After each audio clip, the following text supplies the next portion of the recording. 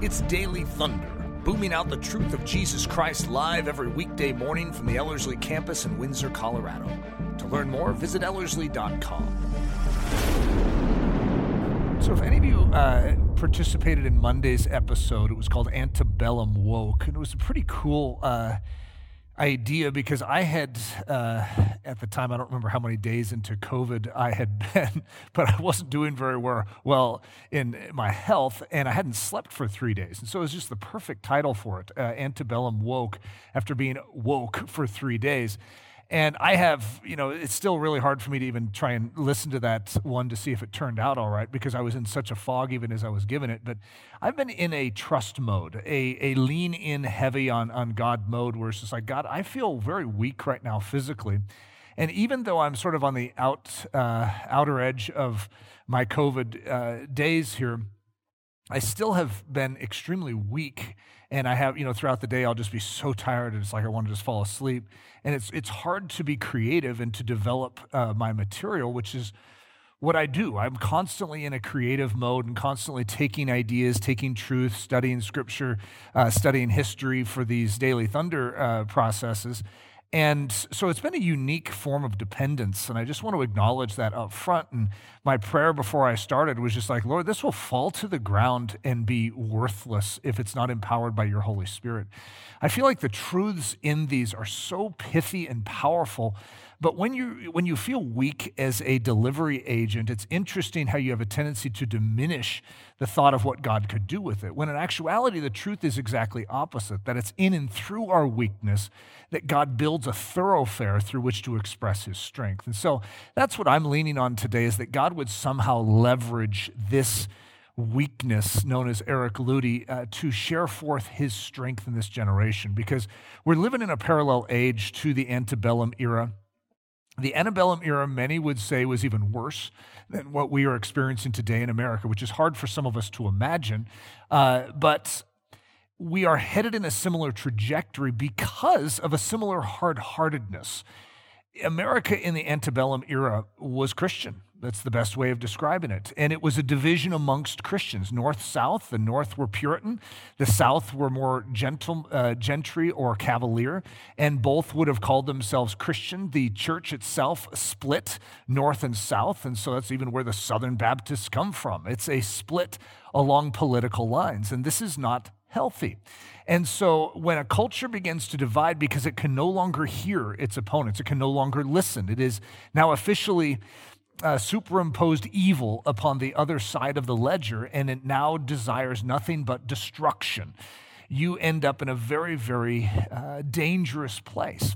It is important that in a generation like this that we have inherited, that we do not respond in a political manner. We do not respond with the typical social antagonisms, but that we respond as Christians, as believers. And so that's sort of what we've been walking through, because Abe Lincoln is going to symbolize that process. Now, I'm not going to try and just say everything Abe Lincoln did was perfect, but he's going to do certain things that are going to go directly against the systems of his day, which is one of the reasons why he's going to be so effective in holding together the Union, or holding together the nation. And so let's dig into part 4 of this series, which is called Spiritual Lessons from Abe Lincoln's America. This one's called Listening to the Cranks. Sounds sort of like a comedy movie, but it actually has a tremendously pithy idea behind it. I did the same thing. I forgot to turn on my clicker here. So here's Dr. Scott Rank in his podcast gave a little description of antebellum America that I think will say it well and catch us up well in this series. Abraham Lincoln grew up in absolutely wild times.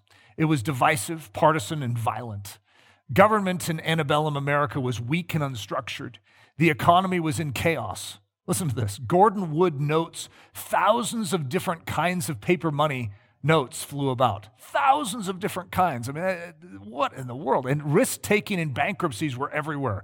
Even some states went bankrupt. There were duels, rioting, and mobbing. Americans drank more per capita than nearly all other nations, which provoked temperance movements. Fistfights, knifings, and violence were ordinary affairs, taking place even in state legislatures and the Congress. All right, welcome to antebellum America. So when we think about our country and we're like, boy, are we going downhill fast? Well, they were already downhill back then. You see, America is a new experiment. At the end of the 1700s, going into the early 1800s, we have a new country. And after the War of 1812, you have this experiment that most people are thinking, this isn't going to work. This American idea isn't going to work. How is the Constitution going to answer this question? And the issue of states' rights was dividing the nation, and especially the issues of slavery. Because as the nation began to press forward into the Louisiana Purchase territory, well, how are they going to define if that state can be a free state or a slave state? And this began to be a boiling point, which led to Bleeding Kansas, the first test case for this, and where the anti-slavery people are going to move there and the pro-slavery people are going to move there and they're going to beat each other up. And we have a miniature civil war before even the Civil War comes about. It was violent, it was tense, it was terse, and the lines of division were very, very sharp. What's a Christian supposed to do? Participate in this? And that's ironically a lot of what we are doing today is we see the sharp political divides and we are throwing rotten eggs across that line along with everyone else. You see, we as believers are supposed to function very, very differently than the world in which we live. And we cannot lose sight of that just because we live in a time of great hostilities in the political side of things. So I'm going to define the word crank, okay? And this is from the Merriam-Webster dictionary. A person with strange ideas, a cross or irritable person. Now, look at the first definition there. A person with strange ideas. Now, I don't know if you can identify with that, but if I were to say, have you run into anyone today with strange ideas? That's like almost the best enunciation, which is why I'm saying listening to the cranks. That's the name of this message. You see, when people have these strange ideas out there, I mean, it's like, are you serious? I mean, are you lucid? Do you have like the ability to use a brain? I mean, why would you come to that conclusion? You see, the generation in which we live has gone a little haywire. And to the point where logic is no longer being used and leveraged. It's now this emotionalism. It's this political correctness. It's the emperor has no clothes on, and everyone just buys it. And many of us have felt this tension of soul. And yeah, that's a crank over there. They live, they breathe, they think, they do everything they do different than I do, and we have a tendency to cut those people off. We treat them as if they are completely nonsensical. We treat them as if they don't even belong in this culture, in this society, and they're best to be ignored.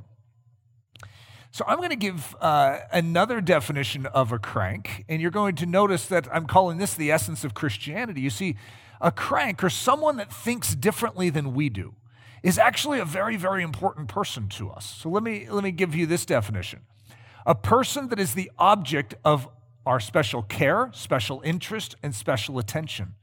A person to pursue with the love of Jesus Christ. I want you just to think about missions for a second. What in the world is missionary work? Is it going to find those that think like us, that act like us, that have come to the same conclusions as us and hang out together and just sort of hug each other and sing Kumbaya? Is that the great essence of missions? The great essence of missions is to find those that aren't like you, that need something that you have been entrusted. But to bring it to them, you have to have a certain love and care for that person. You can't have a nonchalance and a hatred and a desire to see them destroyed.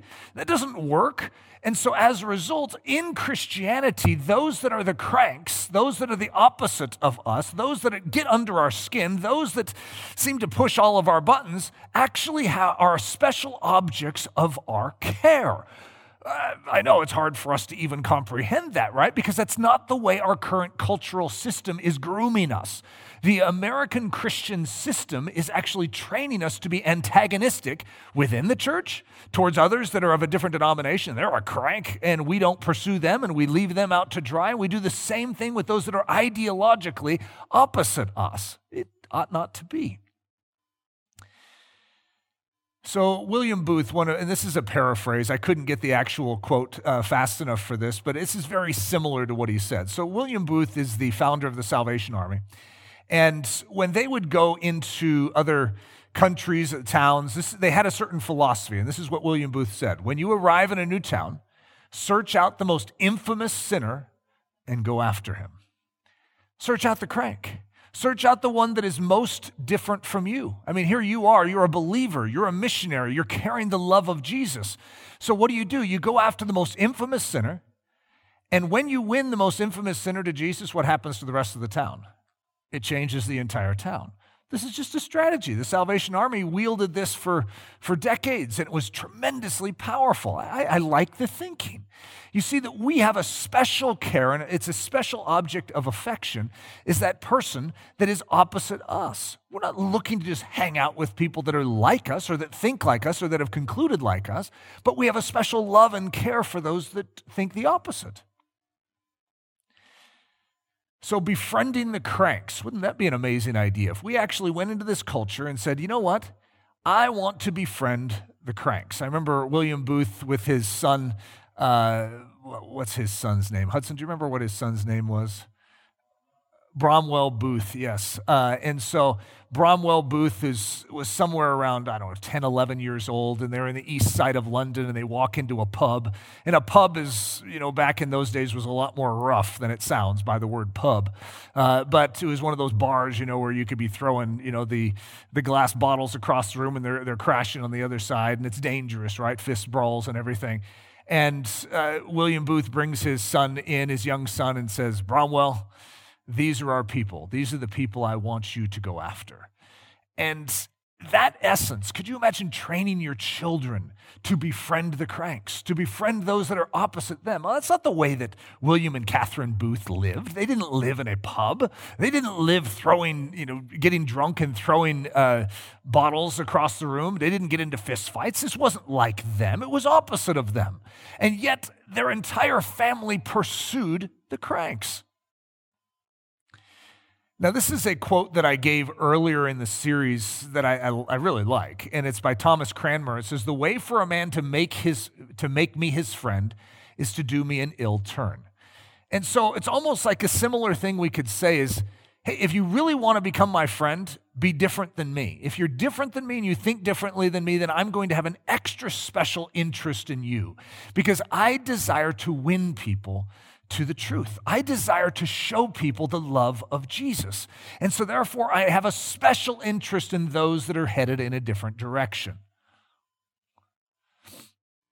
So this is sort of the key idea that I want to draw out of Lincoln's leadership satchel, okay? And that is, listen like everyone in the room is smarter than you. Now, most of us don't do this.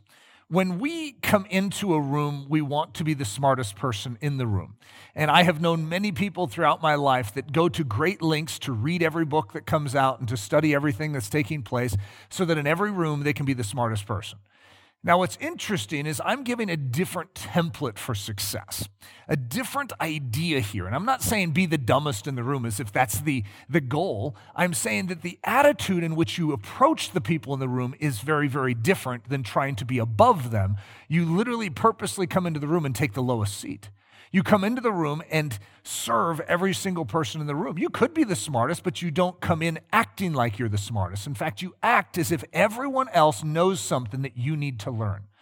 And if you do that, if every conversation you enter into with every single person in the room is treating them as if they have gold to give you, as if they have a jewel that they can hand to you in their understanding, their knowledge, you will be a great leader. You will be a great influencer of people.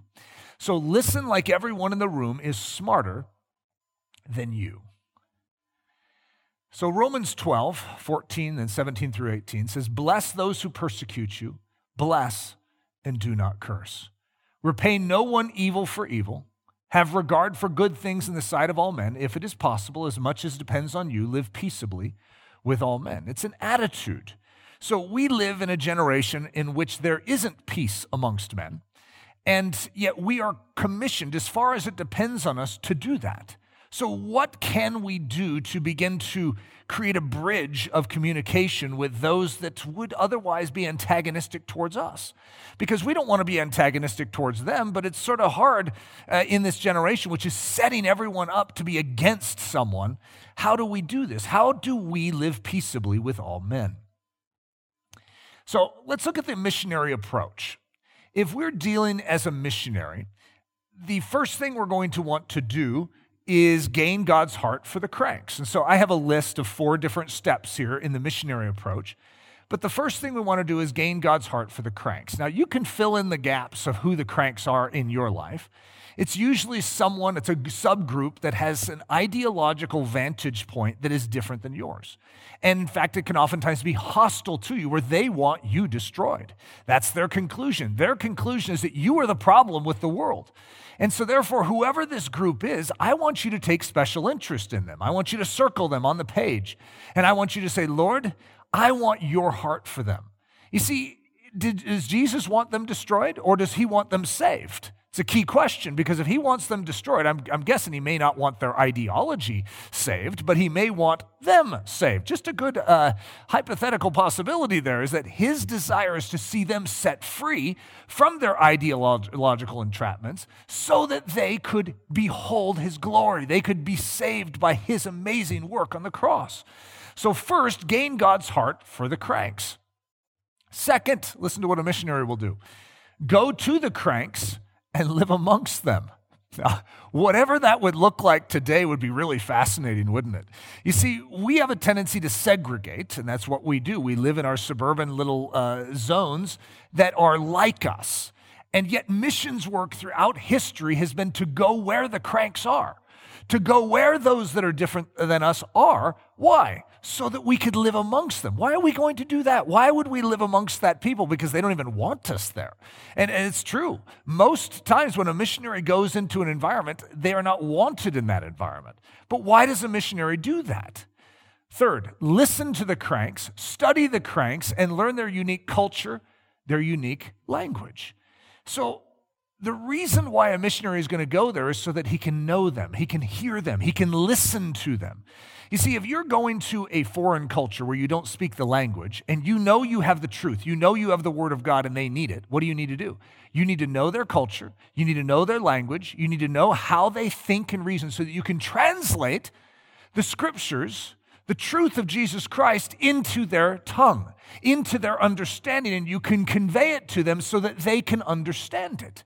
Now, what's interesting is this is Missions 101. This has always been the way it is. And yet when it comes to our own culture, and you take the homosexual community, the LGBTQ plus community, and we have a tendency to say, whoa, hey, they are antagonistic to us. They want to see us dead. As far as conservative Christians, they don't get us anymore. And so as a result, we want to cut them off. That is the worst thing we could do. The best thing we could do is actually to go in amongst them and to understand them and to listen to them, to treat them as if what they have to say matters to us, to understand their language, to understand their culture, to understand their hurts. Why? So that we could take the truth of Jesus Christ and translate it into their soul, into their understanding. This is a critical dimension of missions. It has always been this way, and yet for whatever reason, we are losing it, and quickly, in our generation. All right, so here's the fourth point. Fourth, labor to translate the eternal word of God, the beauty of the gospel, and the love of Jesus into the language of these cranks, so that these cranks might comprehend and understand the goodness and love of God expressed towards them. Missions. This is how missions has always worked. And yet in our generation, we have a tendency to be so focused on our own perspective that we fail to realize that our goal is to understand and listen to someone else's perspective so that we can take that eternal word of truth and apply it, so that we can effectively love and to serve those around us. It's not just that we are saved, it's we have been saved so that we can labor to see others saved. This is the way it always works. When you get into an antebellum culture where there's a division and where the only solution is to start harming and killing each other, you have lost the essence of what Christ came to do. Christ came to solve this, to actually mitigate in the midst of such difficulty and such nonsense to actually speak life and truth and hope and value. And that's our role as the church. So Lincoln's public opinion baths. I don't know that I really like the term, but that's what he called them.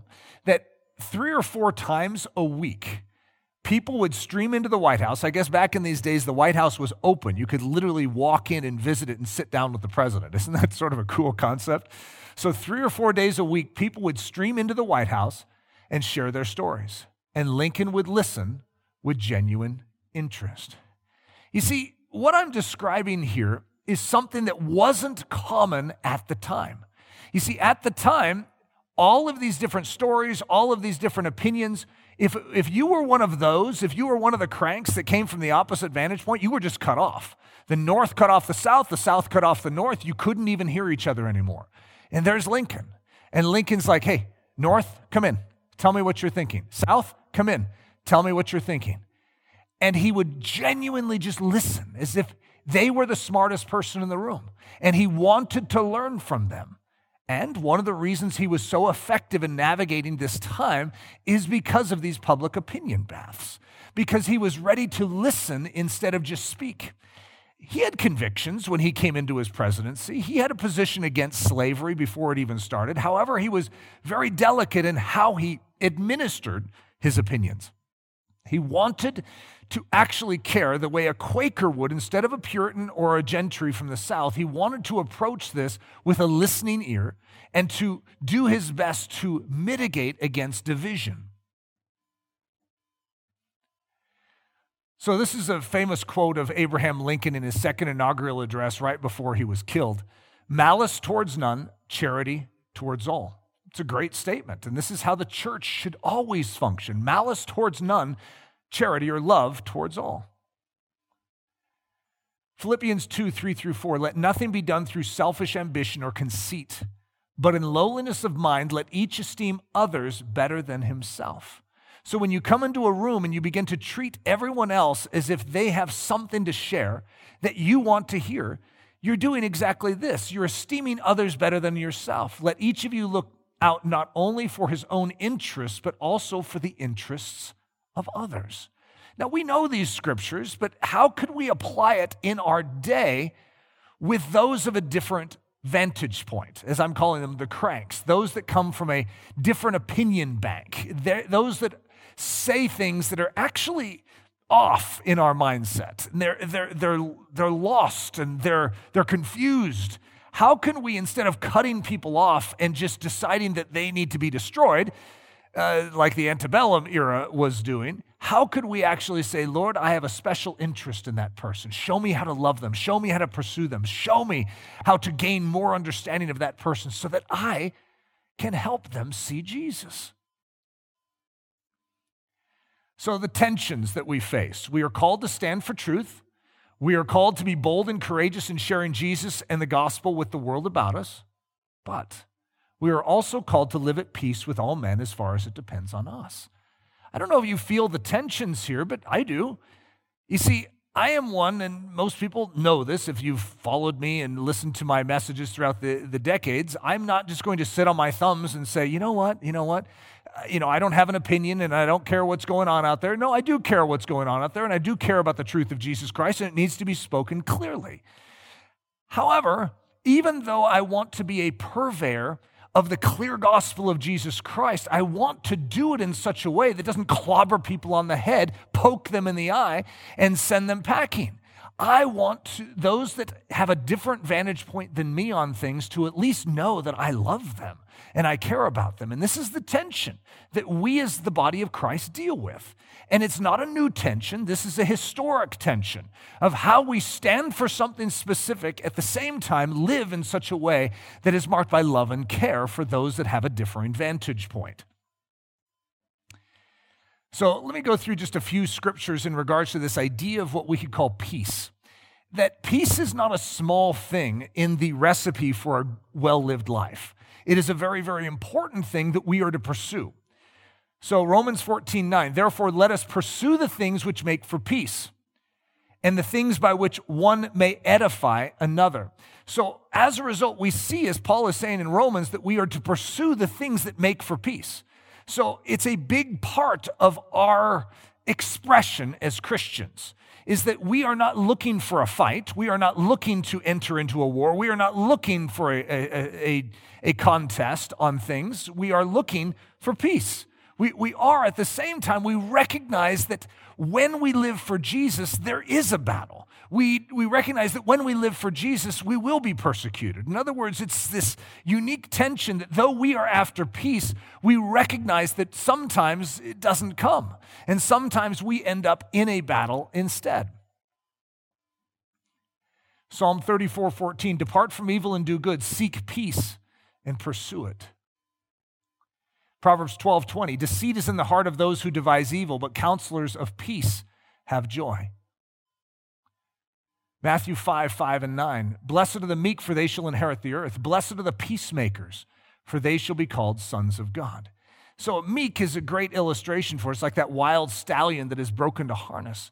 You see, we are supposed to have the strength of heaven to proclaim the truth of Jesus Christ with fervor and intensity to the degree that God would move inside of us to do it. But we are governed by the Spirit of God, and we are peacemakers at the same time. Hebrews 12:14, pursue peace with all people and holiness, without which no one will see the Lord. So we're supposed to pursue peace. So let's go through the leadership secrets of Lincoln that we've covered so far. Number 1, draw loving lines, not hard lines. Number 2, approach the nasty stuff like a Quaker.